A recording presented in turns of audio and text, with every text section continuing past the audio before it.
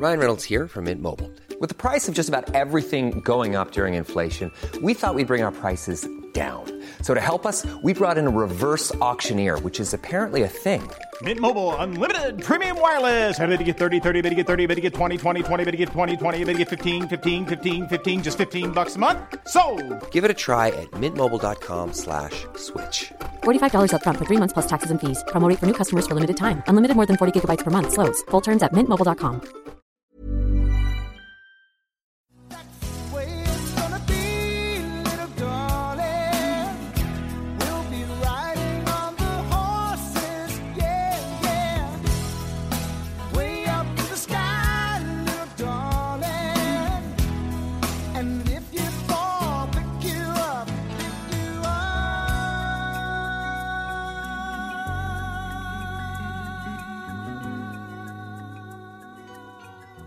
Hello, Broncos fans, and welcome to the Round 7/Round 8 Whinge Fest episode of Broncos Weekly. As always, I'm Mitch. I'm joined on the line by our good friend Simo. How you going, Simo?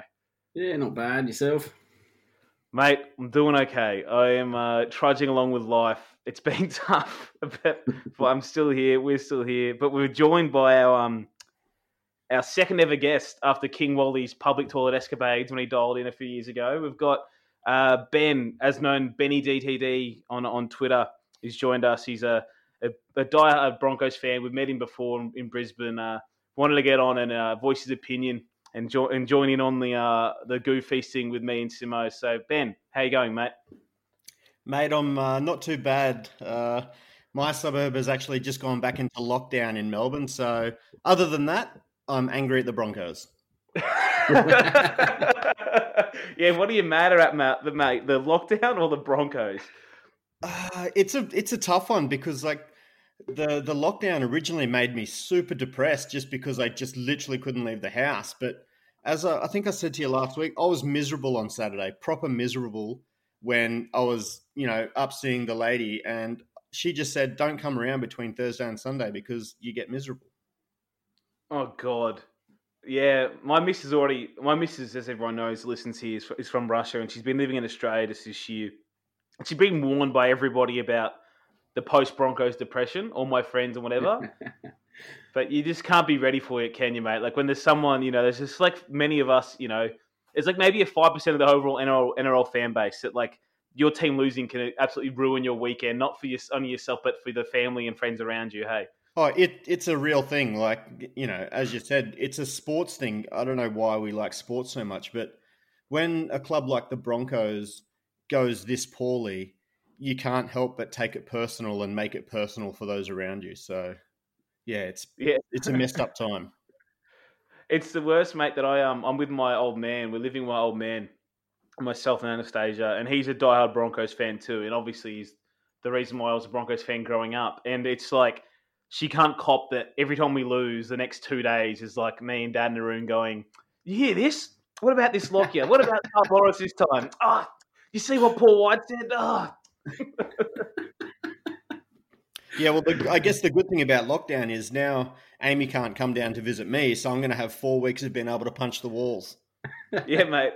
You can lock yourself in there, go real insane, and just go through all those Carl Morris quotes every second day and just bang your head against the wall until it stops hurting. Yeah, the poor dog won't know what's going on, but that's for another day. Yeah, 3.5 weeks of punching drywall, and then you got a couple of days to patch it all up before you let people back in. Yeah, I got a long lease, so I should be sweet. Yeah. So, Ben, you want to give us some of your background, mate? You grew up a talented footy player and a footy fan, and obviously a Broncos diehard. But why don't you give us a little bit about yourself? I know these are always awkward, but it's people got to know about our guests on here. Well, yeah, like you said, I mean, I have been a Broncos fan for my whole life. My dad was actually a Dragons fan, stemming back to the early days because they were around before the Broncos were. But, once a Queensland team came in, it was a sort of easy transition for me to be a Broncos fan. And I still remember when I was 9 years old watching the 92 grand final, sitting down in a living room, and it was daytime grand finals then. And, we're all celebrating and flags and all that sort of stuff. So, obviously a long-time Broncos fan, seen all their premierships, which is fantastic. But, I honestly couldn't, I couldn't tell you back then that 2006 would have been our last. I would have laughed because we are the giants of rugby league in Australia. Like, I don't mean that. Obviously, the Roosters are doing super well at the moment, but because we're a one-team town, we have all the resources and everything like that. We shouldn't go through periods of 14 years now without a win. Obviously, we made the granny in 2015, but that was the first one since 2006 as well. So, yeah, just, like I said, long-term Broncos fan, live by the club, die by the club, but obviously it's not going super well at the moment, so some sort of change needs to happen. Yeah, mate, you're one of the few listeners that I know. You remember you were a bit finished with Wayne at the end there, but you're also one of the few that when Seibold came on board, you weren't exactly falling for the smoke and mirrors that we somehow signed one of the world's greatest coaches that no one had seen before that. Like, you definitely didn't buy into that. So you've also had the questioning of the process the whole time. Me and Simo have had, definitely. Hey. Oh, absolutely. Like, what they did to Wayne was obviously the wrong thing. And while Seibold had a fantastic year at Souths, and I was optimistic that he could do some things, because we had a good side, I was optimistic that he could do some good things with it. I always wanted Wayne to have that last year, which would have been this year, and then Demetrio to take over from there, because it was ready-made relationships with the club, with the players. Wayne would have still been with the club, so he could have overseen what JD was doing. JD's obviously got a really good rapport with a lot of the players. He's got his own techniques, his own style. From all reports, he's a real tough master, which some of these young kids need. And you can obviously see in recent times and even last year that these guys are just getting absolutely filled with nonsense game plans, and that he's just trying to be too tricky, I feel. So, yeah, I was always on board for Wayne staying on with JD taking over, but I was optimistic at the same time that Seibold could actually do something with the roster, but that's proven to be false. Yeah, I don't think anybody could have predicted, even as one of the largest Wayne fans and non-believers of Seibold, none of us could have predicted it going this bad. Like you said, we are the Broncos. It doesn't happen to our club, and it's like we can probably count the seasons on one or two hands. In one hand, that we were embarrassed by the club through its history. And now this is 2 years in a row. Like, I went to all the away games in Sydney last year, as I do. And all of a sudden I was rocking up the games just expecting to lose by 30. It's just not the experience of being a Broncos fan, is it? No, not at all. And, like I said, we're the powerhouse club in the NRL. It's, you look at the Yankees and stuff like that in American sports, or the Dallas Cowboys, or, Real Madrid, Man United, all those sorts of clubs. That's the sort of weight that the Broncos carry within the NRL, and they are languishing way, way behind in what they should be delivering. Yeah, and really tough as well. Like, you've seen the real lack of ownership and leadership and responsibility has been the real tough part for myself. Like, when Wayne got wide-handed, obviously I can't expect every fan who supports the club to understand the background dynamics of Brisbane and understand who's responsible for what, because not everybody knows that about any club. But it's come out over the last few weeks. Everyone's starting to understand that what Paul White's role is, what Peter Nolan's is, what Lockyer's is, what Carl Morris's is, and what roles they played in, what's happened the last 3 years. And it's been so embarrassing over the last few weeks that there's not one person at this powerhouse club, who on one hand are happy to take the praise when the club's doing well, like they're the world's greatest sports administrators. But on the other hand, we lose 4 or 5 games in a row, and it's just the blame game. And that feels such unlike the Brisbane Broncos of my existence, because as we both know, even if it wasn't his fault, through most of his existence, Wayne Bennett took the blame for things at Brisbane. And now, right now, nobody wants it at all. It's bizarre. Oh, absolutely. Like, we've had some rough times with Wayne before, and at no stage has the chairman or the CEO or anyone ever come out and, played it to the public about what we're doing, what we're going through and all that sort of thing. But ever since Seibold comes on, we've had to have those guys coming out and trying to almost tell the public it's okay. I mean, I wish Brodie Croft had a good passing game like the CEO and everything are passing the buck for the blame. It's been a joke, really. Like, everyone's coming out, no one's taking ownership. All of a sudden, it's going to take us 2 years to rebuild this roster that was picked for the grand final last year, and told we'd do better this year. So, I mean, yeah, it's a very confusing time. That's it, mate. And then even yesterday, and I'm glad he did it. Obviously, I want to move on. I want to move on for the Wayne Bennett stuff. I really do. But I'm glad he came out yesterday and just shat all over everything, because it just came from nowhere. All of a sudden, that as Wayne said, the guys who put this process in motion and who pushed him out of the club are somehow blaming him for the situation the club is in. And if any self-respecting fan somehow believed that in Wayne's last year, when they were trying to get rid of him, that they're also letting Wayne sign all the contracts, you've got rocks in your head. But Wayne just simply laid out step by step, this is who does what, this is who has power at Brisbane, this is how it happened. If Seabold didn't want to go there, he architected the move up there. There's all these rep players when I left, blah, blah, blah. It's no one's fault but the Broncos, which is 100% true. It is 100% true. Like you were saying, he just put it out there. He didn't, solely push the whole blame onto anyone else. He was part of that retention committee with some of the players, and he owned that. But like he said, the whole thing about Anthony Seibold coming to take an inferior roster just would not have happened. Yeah. Simo, you're going to say something to me? Yeah. The whole argument when people say, Wayne was in charge of all the contracts and gave Darius Boyd all that, and it's like, well, for me, I don't know, people don't want to put it on like, Lockyer and Morris and White or whatever, because it looks bad if they're the ones that signed all those. But if they were the ones that let Wayne Bennett do all that when they're all trying to arsehole him from the club, that's even worse look for them. Like, yeah, right, 100%. If you're running a club that way, you're just letting a guy you're trying to kick, like, fire, run everything at the club still, like, you got to go. Like, that's even worse than signing some bad contracts. 100%, mate. And then, like, the whole thing, how they're all talking about lack of leadership and all that kind of stuff too, is just hilarious. And the retention, like the recruitment issues, like they've got nothing to do with it. Even though you can Google Darren Lockyer and find out that he's actually also a leadership consultant at the club this year too. And he's out there publicly bashing like there's no leaders at this club and we've been left in this mess. What do you mean you've been left in this mess? Yeah, it was interesting to hear him come out, I think it was today or yesterday, and just say, yeah, look, our retention probably has been a little bit questionable. We probably do need to look at our roster. The funny thing is Ben Ikens actually said the smartest thing of everyone so far, and he said that the way our list is structured is an absolute disgrace. And I 100% agree with him, because it really is. It is, and we've obviously covered this a bit in the past on this podcast, but the fact that the distribution of funds in the first place is the biggest problem with that roster, like how we've nickeled and dimed the most key position on the field for the last few years at halfback, whilst we've also happily paid over $500,000 a year for multiple bench forwards. Like, who thought that was a good idea?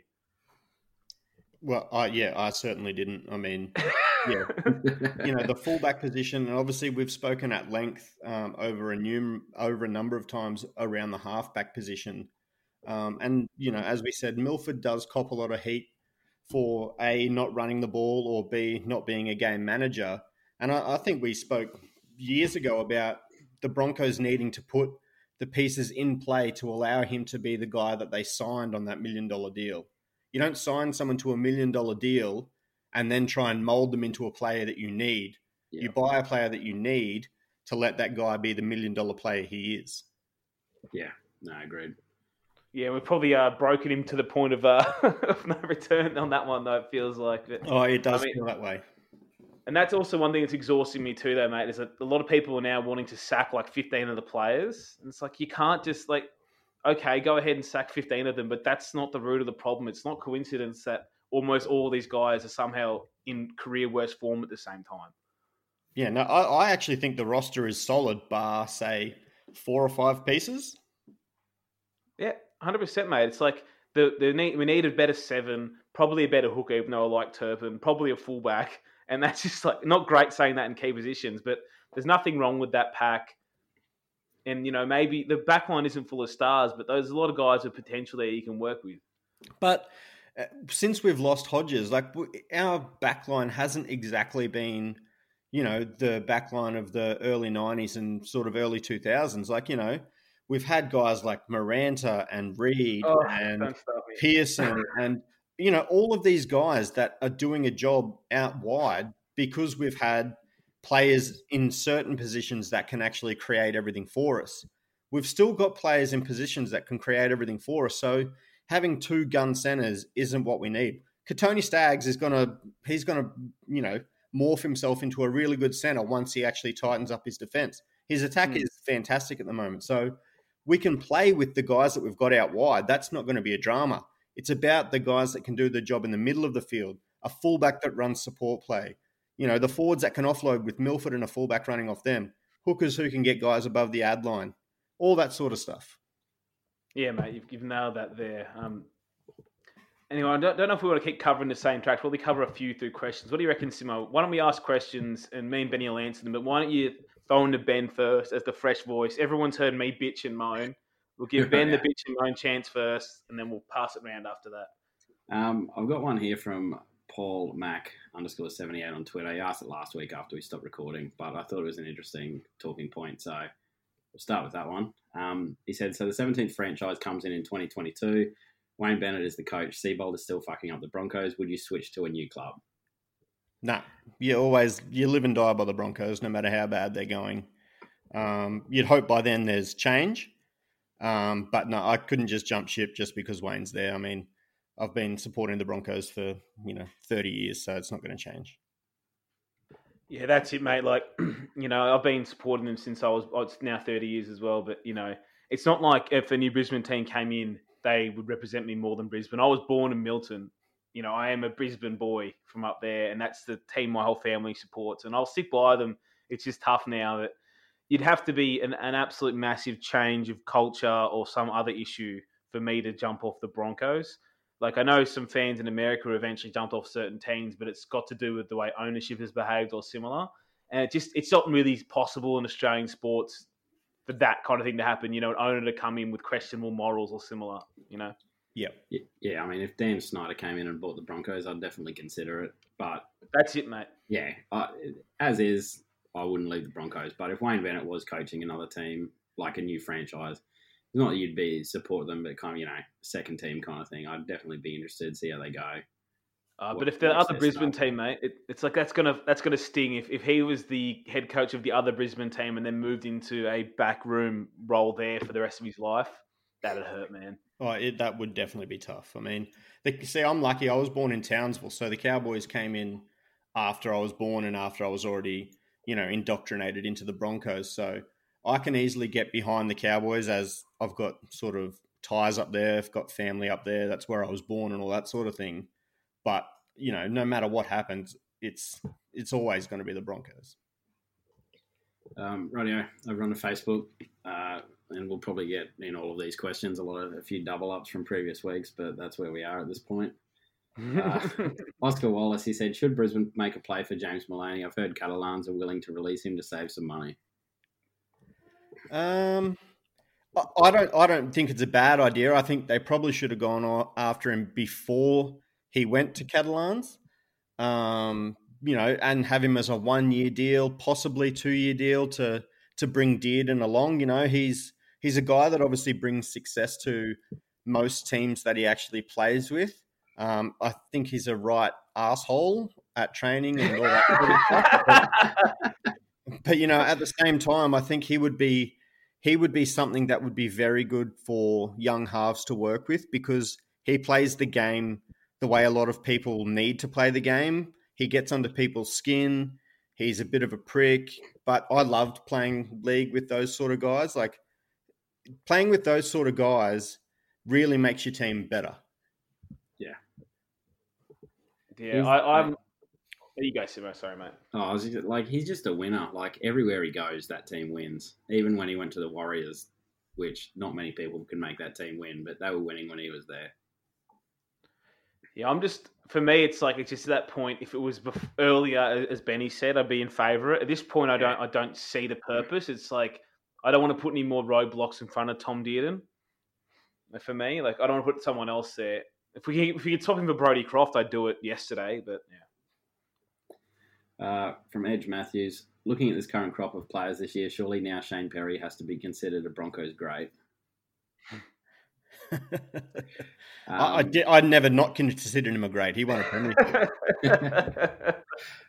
So from Paul John Catus, how many statements in the team song are currently accurate? So I've got the team song here in front of me. Don't read it. It's just the first line. Yes, that's what we are. We are the Broncos. Yeah, that line's accurate. And then there's like, we keep fighting every second. Greatest team on earth, heart of Queensland. We never stop. There's another line here later on that seems pretty accurate. I can't even see it now. I can't even read. Oh, here we go. It's talking about rugby league. It says it's the best game of all. That lines are still accurate. But apart from that, it's we're miles above and we're standing tall. They yell hey at the end as well. Oh, it's got maroon and gold. We're still maroon and gold sometimes. So, give them partial credit on that one then. Yeah, there's about 4% of that song that's still accurate. From Mark J. Clark, he wants us to let the boys know that the true fans still have their back and we all have crap days. I'm Stephen Carter. Do you guys recommend any good shows? Okay, wait. I resent that comment of true fans. I resent that. Yeah, true fans doesn't mean you just give a pass to a poor performing team. True fan means you can see the team for what it is and what it needs improving to be a great team again. Because like you said, that's a cop out. That's for bad teams when they're just having a bad run. Like, we're a good team as a good club, and we should be playing good football regardless. There's no such thing as a rebuild in Brisbane. I'll always have my teams back, but that doesn't mean I necessarily support what they are currently doing. Yeah, no, I agree there. From Stephen Carter, he said, do you guys recommend any good shows to binge? Thinking of starting a new show at 5:30 Saturday afternoon. I have Stan, Netflix, Amazon Prime, and Disney. Thanks in advance. Yeah, if you go to YouTube, I think you can put on loop paint drawing. So just watch that. It goes for about 10 hours. My recommendations is always just a classic. Go watch It's Always Sunny in Philadelphia. Just skip season 1. Cool. Start at season 2 and you're laughing. Johnny O'Donnell. Do the Broncos hire Kearney to help Seabold? How long do we have to wait till our useless halves and Boyd get the flick? Seems like players around them are getting dropped. Jermaine last week, now Oates before they do. So Seabold is like, I've heard you guys mention it before about the shuffling deck chairs and everything like that. It just seems that he wants to avoid the elephant in the room. So clearly Darius is not performing, hasn't been for 18 months. They've moved him from fullback to 5'8", back to fullback, now to centre. And nothing has worked, and he's still performing as badly as he has, for the last year and a half. Jermaine was a scapegoat for that. He was obviously easy to drop because he wasn't going to be the fullback at the start of the year for some random reason. Seabold wanted Bird there, which, again, baffles the mind. For me, Boyd's got to be dropped. Jermaine should be playing fullback. Tessie's still obviously young, so he's got to play games against men. He's got to have another full year in Q Cup to properly develop, probably even a little bit longer. I think Dearden needs to play 7 over Croft because Croft is just awful. And obviously I'm looking for Turpin to come back, but Isaac Luke has been probably our best performer in the last 2 weeks, which is insulting, for most of the fans watching the game. Like, you can't be having Isaac Luke being your best player. I haven't been able to coach it out of him yet. Yeah, so I mean, like I said, there's changes that need to be made that aren't being made, and he's making changes for players that don't really stand up for themselves because he knows he can just do it. The thing I don't get about the Boyd one, though, is like, that's the biggest slam dunk you'll ever see. Like, no one except Darius Boyd is going to be upset with that. Not one person. So it's just open and shut case. Like, do it. Yeah, I guess you have to, Seabold likes to talk about how much of an influence he has on the playing group, but he's having a shocking influence at the moment just through his actions. If he speaks well and all that sort of stuff at training, have him run water.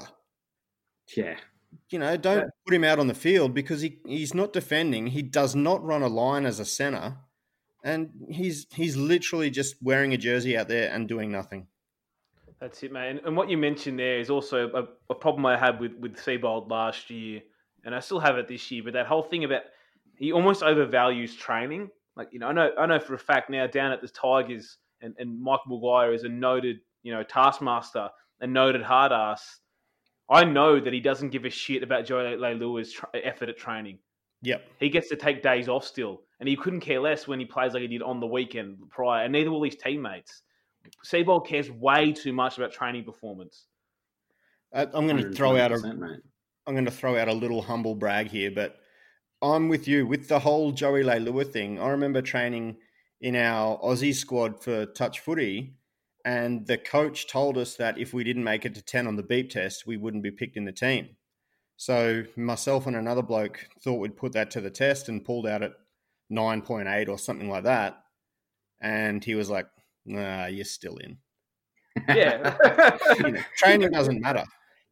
It doesn't, mate. It is routine and setting some form of standard, but those kind of things that Boyd does, they matter in preseason because you're not playing towards anything but getting in shape and getting ready. They don't mean shit round 8. No one cares anymore if Boyd's putting in at training. It's like you always hear stories of like Brett Stewart. Obviously, his knees and everything was shot, but you know, he wouldn't train through the week. He'd just like go for swims and stuff like that, better on his joints. And then, but no one cares because he's showing up and he's playing on the weekend. And he's one of the best players in his position. Yeah, well, Dean Young at the Dragons Premiership year did nothing but the captain's run the whole season. Well, they're not going to give out a trophy for us training well. That's it. And back to the start of that question before we move on, he did ask about Kearney. And what I will say, I'm very pro Stephen Kearney as an assistant.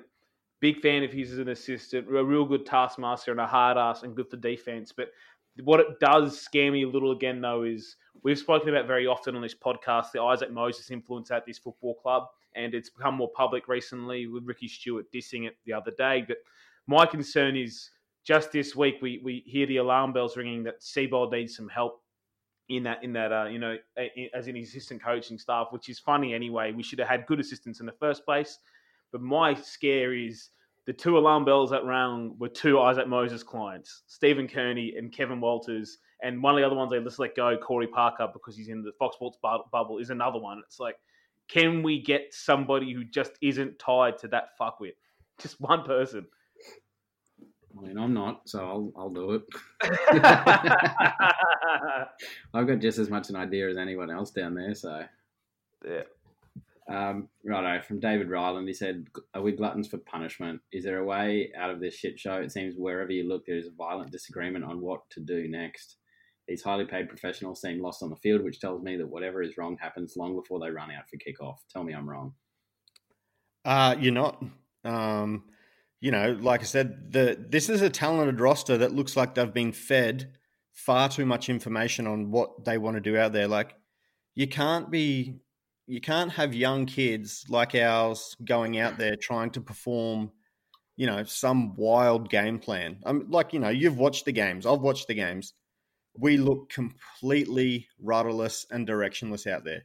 They are bereft of ideas of what to do. If I was coaching the Broncos, it would just be bash the middle of the field and play a little bit of ad-lib footy.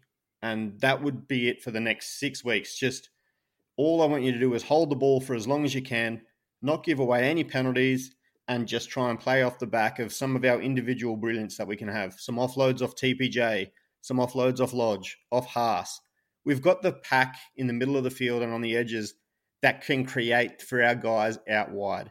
You've seen how well Tony Staggs can play when he's running off a little bit of broken play, off an offload, off a kick, or whatever it is. All we need to do is settle it right down, make it really, really simple for these young guys to actually get themselves into their NRL careers. Yeah, I'm with you, mate. The thing for me, and many are better rugby league mind than mine will say this, but when you're one of these ruts with young players too, I'd be pulling offense out of training altogether. I'd be saying, mate, the points will come. What we need to do is stop the other team scoring. The whole week's focus is defense. It's defense, working for each other, defense. Then we get to game day, and it'll be, before the game, I said, okay, well, when we had the ball, as you said, hold the pill, work the middle, but I want you to chance your arm every set or two as well. You know, if they're putting pressure in the middle on second tackle or third tackle, don't be afraid to spread it 28 from our line, you know? That kind of stuff. We're so unexpansive on our own end that we get teams bog us down with their line speed.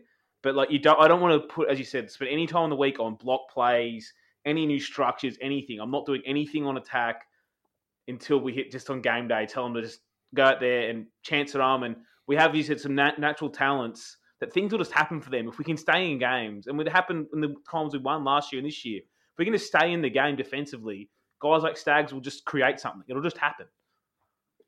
Yeah. Right, from SJ Chapman, he said, we don't need another loser amongst us in the coaching ranks. Say no to Kearney. So this one might be more for you, Doyle. I know you've got some thoughts on Kearney. I mean, you say loser in the ranks, but that's a head coaching gig, and I think people don't seem to understand the difference of the responsibility in those two roles. But Stephen Kearney has been an extremely successful assistant coach in his time. I mean, he was at our club as a winner in 2015 and 2016, and our defence really missed him when he left. And he had prior successful stints at the Storm and success as the Warriors head coach, and then won a World Cup with essentially him and Wayne working together there. He is a good assistant coach and will set standards at training. Just because he doesn't get results as a head coach does not mean he's not a good coach.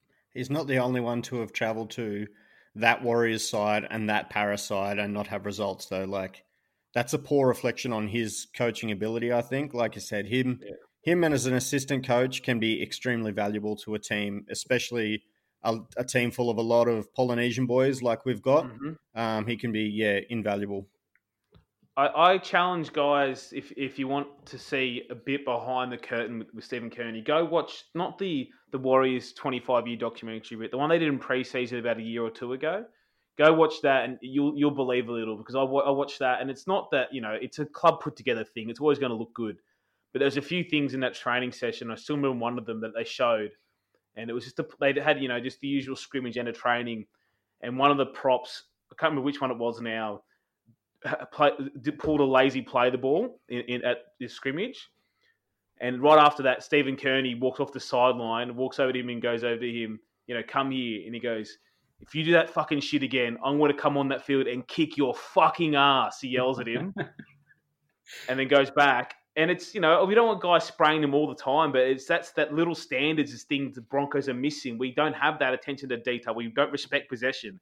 I want somebody, because I want it when it happens on the field, mate. When we drop the ball on tackle too, I want to go out there and scream in their faces, pick that, don't you drop that ball, I'll kick your fucking ass. Like, that's not bad for a defensive assistant coach. Rev ups and get guys sticking to detail. Might not work as a head coach all the time, might not be the world's greatest tactician, but in a real strip back role, I believe he's a leader of men and a leader of young men, and particularly Polynesian men, as Ben said. Especially given our discipline problem with 100%. set restarts and also penalties conceded. Like, we are awful, and that comes straight down from coaching.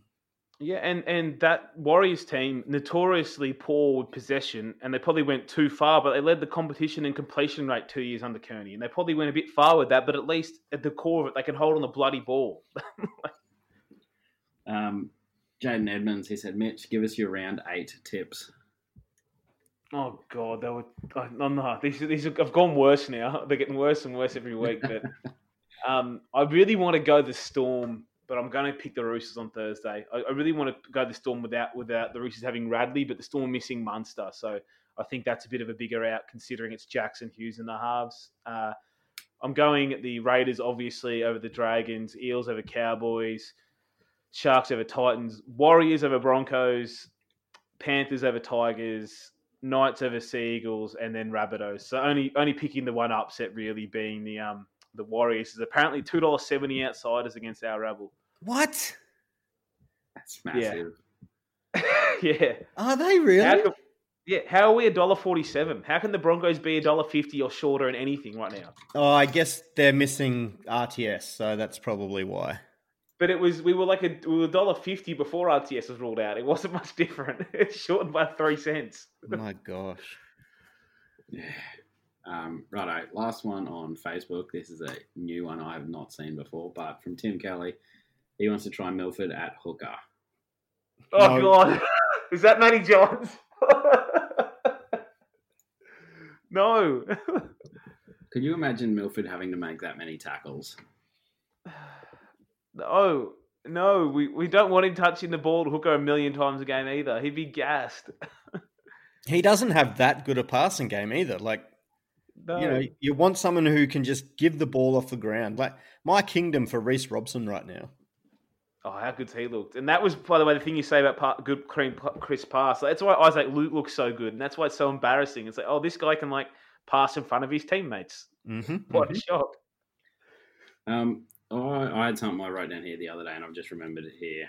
And just talking about the betting, this kind of fits in as well. So you know how often when, say, when the Browns went 0-16, and everyone says Alabama or Ohio could have beat them, and it's like, they never would. It would be like 80-0. But do you reckon, the best New South Wales or Q Cup side could beat the Broncos at the moment? With the amount of youth in their side, it wouldn't surprise me to see them pull an upset. They're a similar age, so...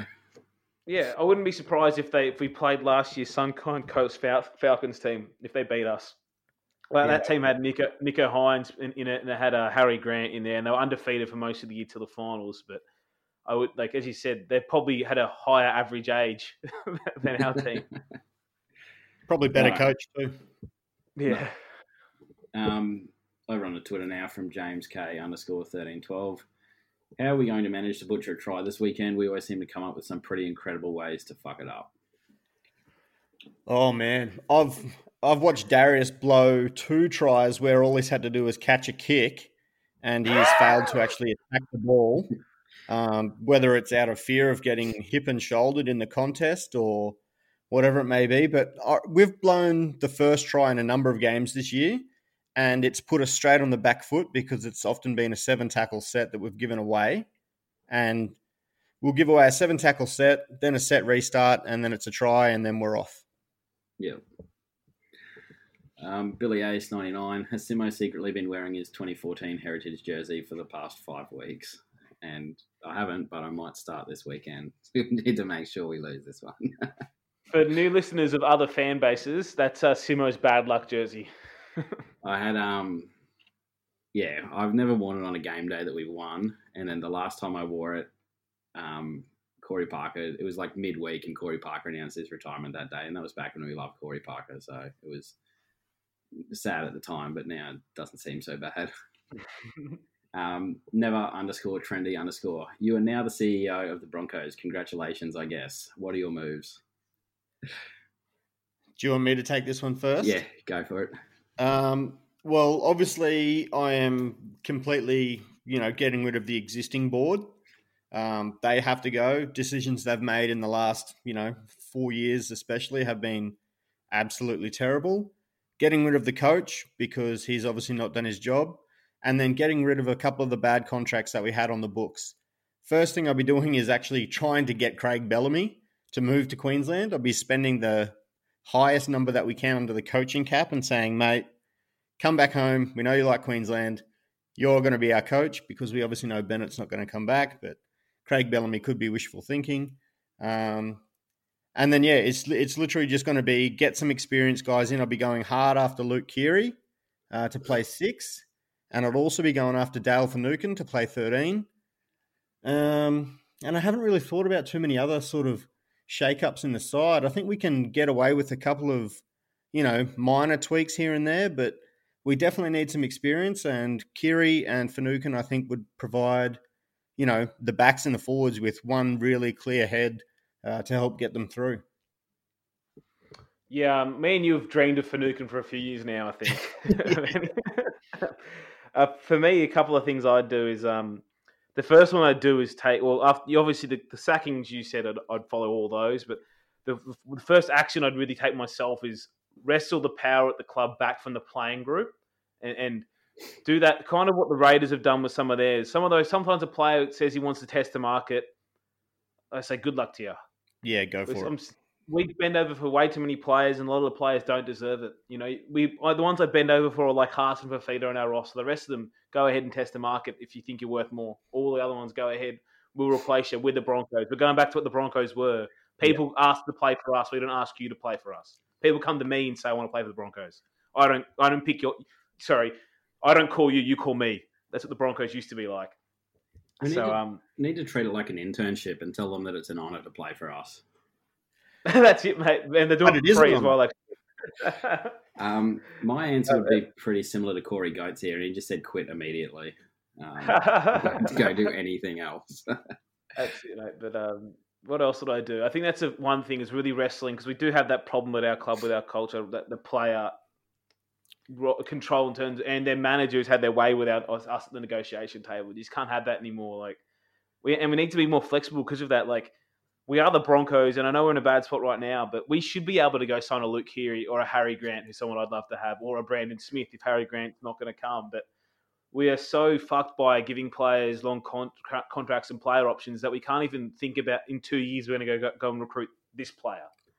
Yeah, and a lot gets said about, like, you know, obviously Tallis talks about the old boys a lot and all that sort of thing, but there is a select few guys that should be back at the club. Like, you know, you look at your Sivanasivas and Webkeys and those sort of players. I think they're really crucial to the young kids coming through the club. Like they took less money because they knew what the Broncos could do for them as people, and, you know, especially post-career as well. Like the Broncos isn't necessarily just about playing rugby league in Brisbane.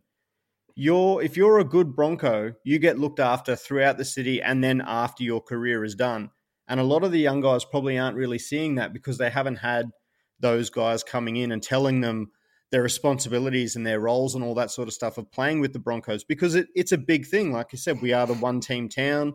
We're the biggest brand in rugby league, and they should be respectful of that. And that's not happening at the moment.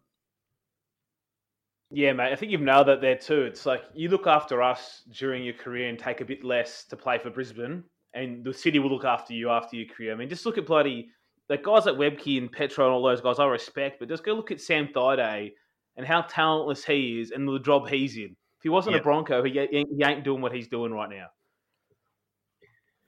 Righto. From Corey Goetz here, he's got a couple. He said, he's dropping a winger for a bloke who just got dropped for the Harvard move we've all been missing these weeks.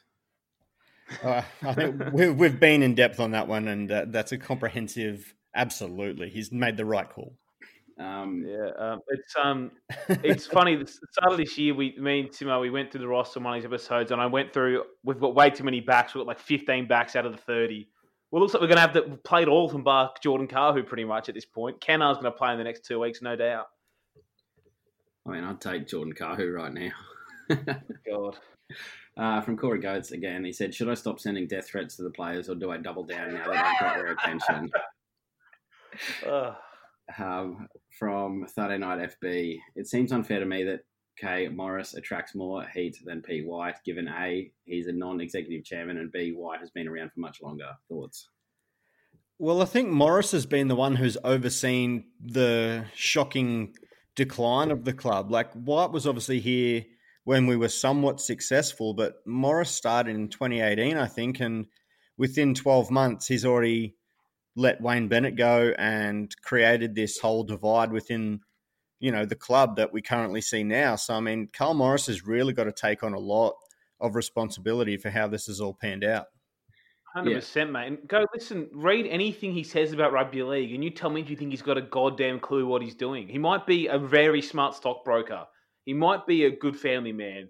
He might be all those things. I couldn't give two fucks. He might be a pedophile.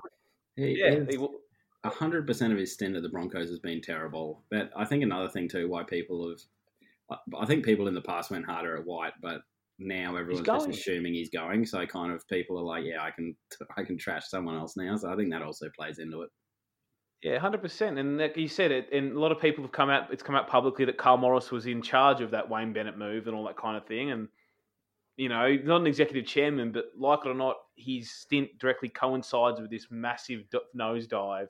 And again, every time he talks, it doesn't sound like the guy's a chairman of a board to me. It just does not.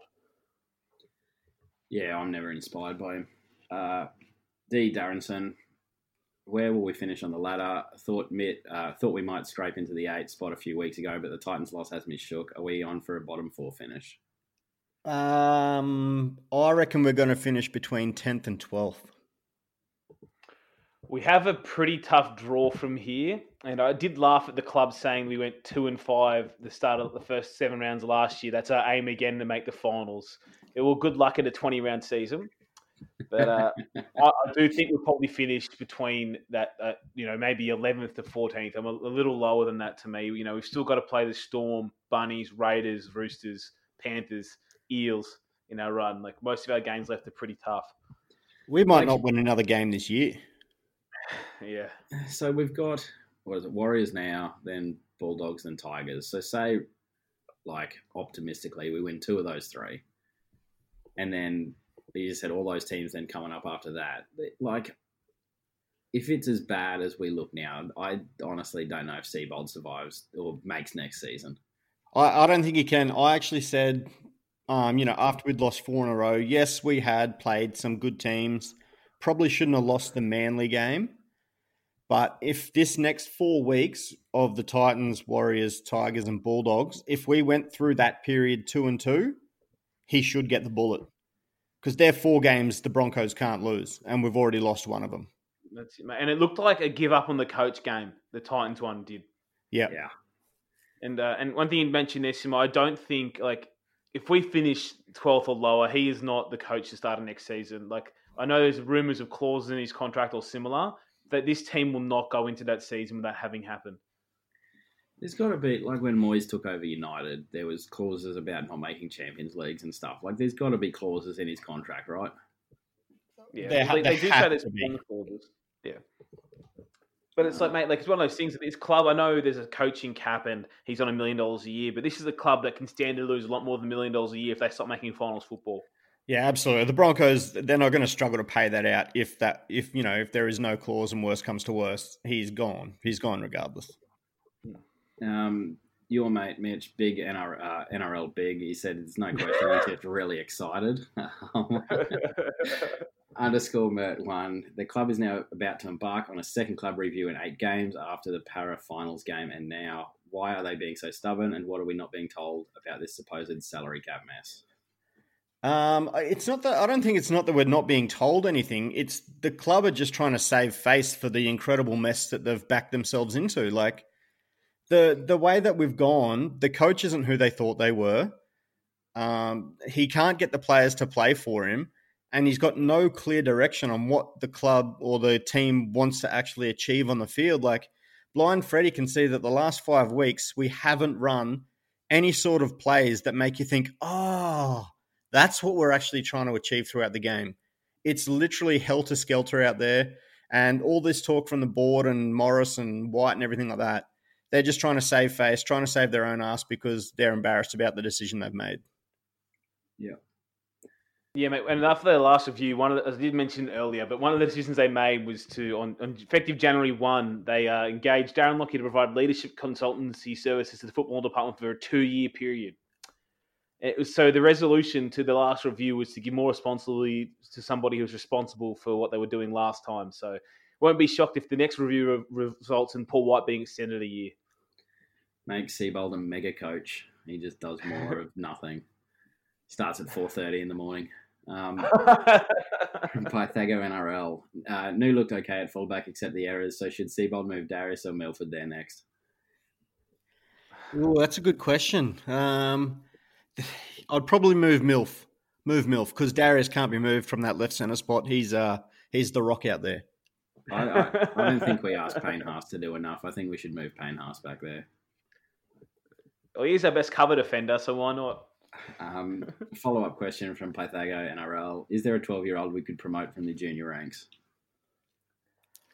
Not that I've seen, but I'm sure that we've got somewhere, one playing for Logan Brothers or something like that. So I'm sure that Seabold can find someone.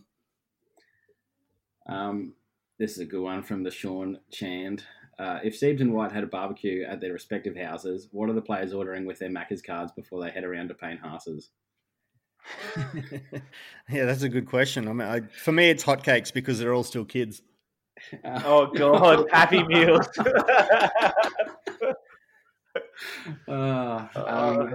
Righto, from Buduinya. God. If you had to be caught in a Broncos jersey or tongue kissing your sister, would you use a breath mint first? Wait up. If I'd rather be caught doing one or other, oh God. Well, I'm wearing a Diamonds jersey right now because it's comfy. So, Matty McPhee 25 asks if I ever expected this podcast to be the one that covered my worst team I support, and that's a no. I never thought that would happen. Regularly wrong. Outside of sacking of Seibold, Boyd, and the CEO, what are the three things you would do if you were on the board? Probably covered that. Yeah, they're pretty much the first things, really. Dan Bland, 56. I remember the days of Nikorima at halfback fondly now. See, this is a funny one because I think we were talking about it the other day. Like, Nikorima was never the 7 that we wanted either. It's just that he was the best of a bad bunch. You know, like, again, it was the square peg in a round hole type thing, and we never wanted Nikorima as a long-term 5'8", halfback. He was always the 14 that we wanted him to play, but we didn't have that 7 because of the Hunt bungle and also then losing Ash Taylor. Like, that was the biggest mistake that the club made, was letting Hunt go thinking that Ash will just stay on.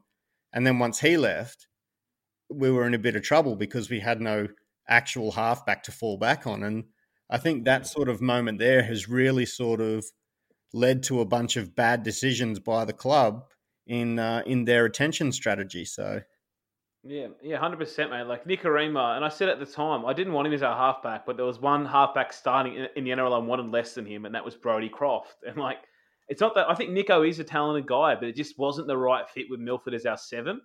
You know, like he's playing more of a 6 at the Warriors, and it's doing wonders for him with his running game. Defense is still terrible, mine, but he wasn't the long-term answer. We wanted an answer, and I think that's been the toughest pill to swallow. Is like, as you said, we lost Taylor, then we lost Hunt, and we put this stopgap in Nikorima, but the response has been not to go out and sign, like you said, maybe a Luke Keary, even though he's not truly a 7, but it's not been that. It's to, maybe this Brodie Croft guy will be it.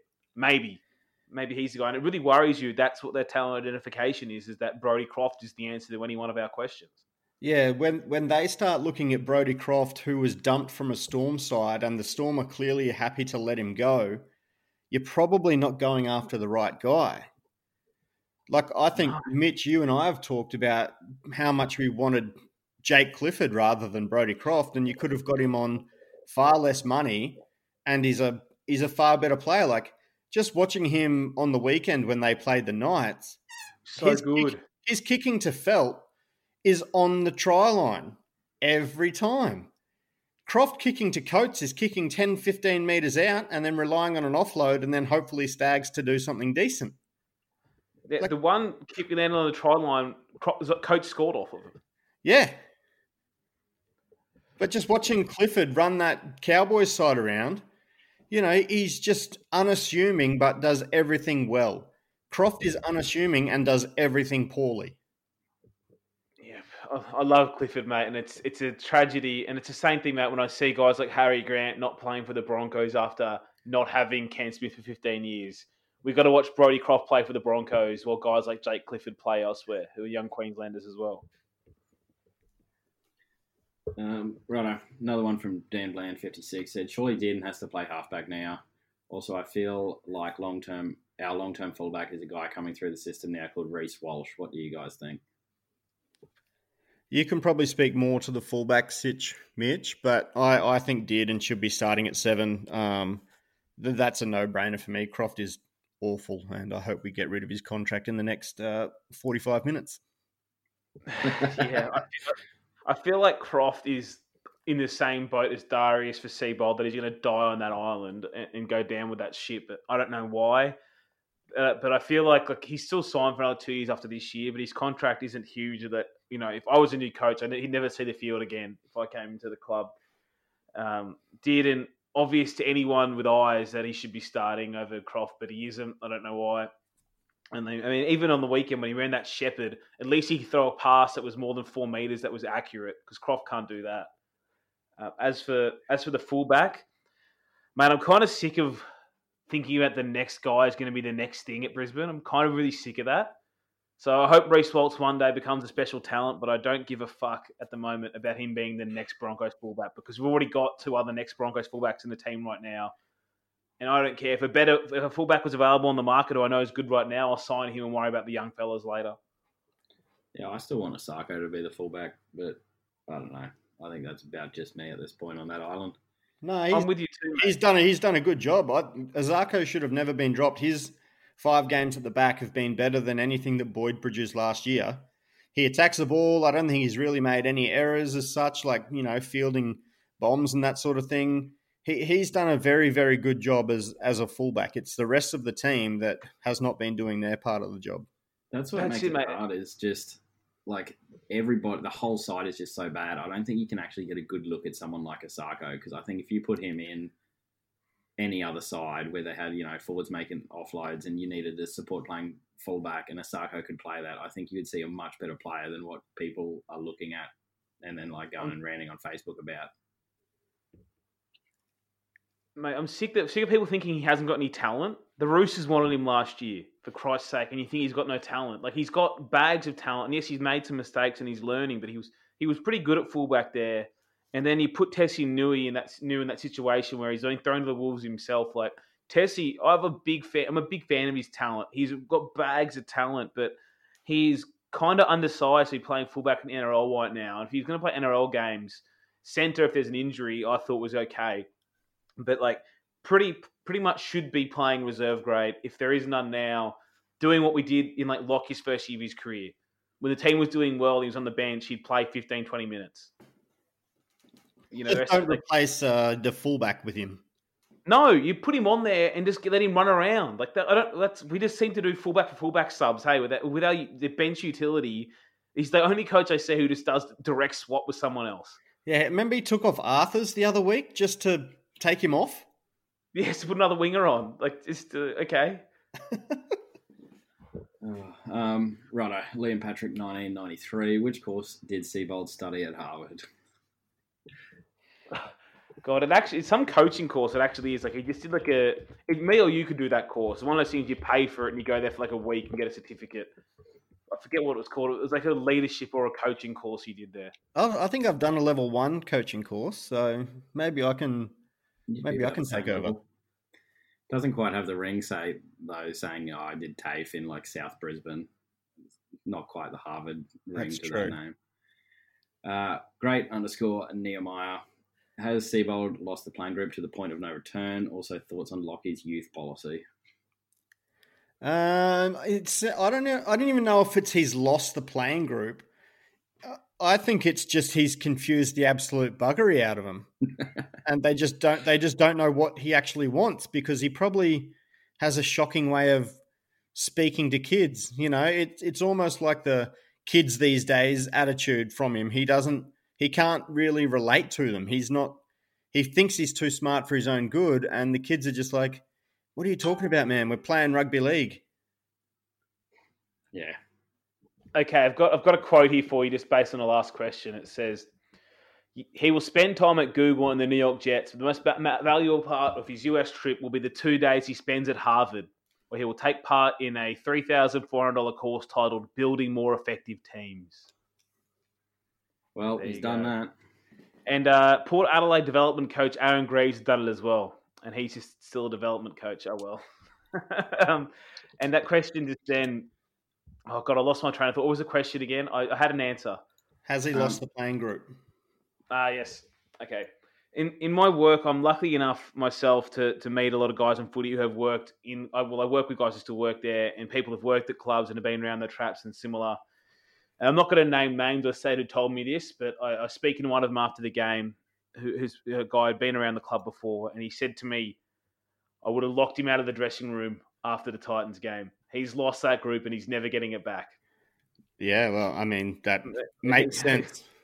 Imagine the news if that happened. Like, if the game ended and then 16 of the players sprint off the pitch and lock Darius Boyd and Anthony Seibold out of the dressing room. Oh, it'd be so juicy. It'd be great. Just on, though, Port Adelaide, Doyle, they're top of the ladder right now in the AFL, undefeated. Oh, no. Granted, being a Melbourneite now, They have played the 4 easiest teams, I think. Oh, mate, it's a tragedy, you know that. It's a real tragedy. That's all right. The Suns have versed, I think, the same 4 easy teams, and we've won 3, second on the Yeah, ladder. Suns are second. It's beautiful sailing. I'm going to boot up Suns Central again. We'll get that podcast going. We'll talk about a winning team. Righto, last one here from Errol on Toast. If contracts weren't a factor, which 2 players would you poach to improve our club?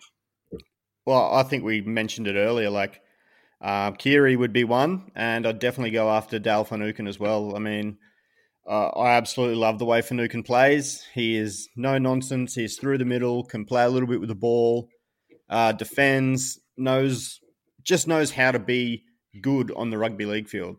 And, you know, we've all seen what Kiri's done the last couple of years. Like, that kid is now one of the top couple of halves in the game. You know, they're the 2 that I would really like to go after. Can't really think of anyone else at the moment, just off the top of my head. But yeah, definitely those 2. Doyle? Well, I've got 2, mate. So one of them's we mentioned before that he's wanted to play at the club in the past, and he's one of the best, if not the best player in the game currently. But it's James Tedesco. Comes in and plays fullback. And controversially, I'm not picking a half. Because if I'm running the joint, we're just starting Dude in Milford. But I'm taking Harry Grant. I want him for a decade. That's who I'm taking, my other one. I want a hooker. I want someone. He can be the fulcrum of the team, and then we'll see what happens on Milford on the back of that. Well, you see what he's done at the Tigers. He's almost, you know, not so much taken Luke Brooks out of the game, but he's doing a lot more of the creative stuff around the middle. And Brooks and Reynolds are both just sort of running off what he creates. And it's so good. Yeah, I'd love to have Harry Grant at the side. Yeah, he'd be amazing, and yeah, I'd definitely have him as well. I also am not taking a half. I had Harry Grant written down as a 3rd option, but I'll go my other 2. Jason Tamalolo, I'm taking him, and as a slightly different one, we'll go 2 years at Cam Smith, and then I'll make him my coach after that. I like the Tamalolo one, mate. Like our pack, just having him, Haas. Yeah, just bugger it. We're just getting every 80-minute prop, everyone that can play 80 minutes and is like runs for 300 meters a game. Just get them all. I like it, mate. Other teams aren't making meters if we've got all the props, so and then we get Willie Mason as well. So every game we can be like, "Where's all your props gone?" Right, that was the last one. I don't know if we want to talk about this other game. It's already an hour, but do you have anything you want to say before about the Warriors game, Benny? Any expectations, mate? Oh, look, honestly, I'm expecting. Well, before I heard Roger was out, I was really expecting us to lose because there's just no energy in the performance at all. As soon as they're put on the back foot, they roll over. And that obviously shows that they're not playing for the coach. But given Rodgers out, I don't know, maybe we can put 60 minutes together that might be able to get enough points to actually beat these guys. It's not like they're scoring an abundance of points, so this could be a 14-8 scoreline. Jared Beale's coming back to finish the Broncos off properly. Oh, God. I am actually very rarely afraid of Cody Nikorima, but yeah, there's a revenge game. I know. You say also the Warriors haven't been scoring lots of points, but they also haven't been given 38 repeat sets every week so far. You know, and that's going to happen here. So Cody Nikorima, he's going to score a hat trick himself. We're conceding 30 a game, so I mean we're in deep shit. That's what I mean. We're going to give them a heap of repeat sets, and they'll get multiple sets on our line. Cody's going to score for sure. You mentioned that, and here's a funny quote that came out. We're recording, and I've been sent it to us during recording, and this is from Seabold just today. He says, it's almost like we were guinea pigs for the first couple of weeks. We're always the first game of the round. We're really competitive against the Eels, but there's been a number of times we gave away 6 again. The next week, the referee was really heavy around policing the 10. It's about adjusting to that. As a coach, you've got to take responsibility, but the players can only also help themselves. But essentially, he's saying we've been getting dudded by the referees now, apparently. With the guinea pigs, boys. That's one thing that I really wanted to point out throughout this whole 5-loss, run that we've been going on. He's talked about, we haven't adjusted to the new rules and we haven't adjusted to this. I'm like, mate, that's 100% on your coaching then. If you can't get across to your playing group that giving away repeat sets is going to tire you out defensively, leading to an abundance of points being scored against you and therefore losing the game, then you're not doing your fucking job properly. That was always the worst. No other coach is saying the same things, mate. As you said, it's like, that is your job. And you're out there admitting that you can't do that part of your job. And it's not your fault? That's your whole job, mate, is to teach them these new rules. You knew they were coming. Ready. Even in that quote you just had then, Doyle, he said we're competitive against the Eels. We lost 34-6. Like, in what world is that competitive? Well, remember we had our best effective contact when we lost by 30 against the Rabbitohs last year, so who knows? Well, that's competitive compared to a 58-0 thrashing that they gave us the time before. It's competitive to our other games this year. Yeah. Ugh. Cool. Well, it's been fun. Yeah, I think that's it. Thanks for coming on, Benny, mate. Any parting words, any last slashes at the club or I'm never taking shots at the club. I just some of the people that are currently employed by the club is I've got my beefs with, but I'll always stand by them and I'll always support them. I'll get frustrated as shit and cranky at everyone around me when they lose, but fingers crossed we can actually. I don't necessarily want to win against the Warriors because it's bad for business, but I still don't want to, feel like I want to hang myself. So it's a tough position to be in right now. Back in isolation, I don't know if I can cope with a loss by myself. It's a lose-lose, isn't it, mate? It's terrible. Send us a message if you need the hand, mate. He needs someone to chat to. But no, nothing further on the game upcoming, and the games after that. There are 3 games we should win, but I remember we should have beaten the Bulldogs last year, or it was like a rub your hand together game. We're going to have a good win here, boys, and we got absolutely thrashed. So it could be another one of those weeks. Yeah, I just know if we give away the first 2 penalties, we've lost. That's what happens every other week. So if that happens, I'll just may as well pack it up and go to bed early. I'll be drinking straight whiskey, so... I don't think we'll be able to compete against a side that's not going to make an error. They'll drop the ball twice all game, and that's just going to do us in. 100%, mate. Oh, tough. Okay, anyway, let's get out of here, boys. So, anyway, thanks for joining us again, Benny. No worries, See you later, everyone. Yeah.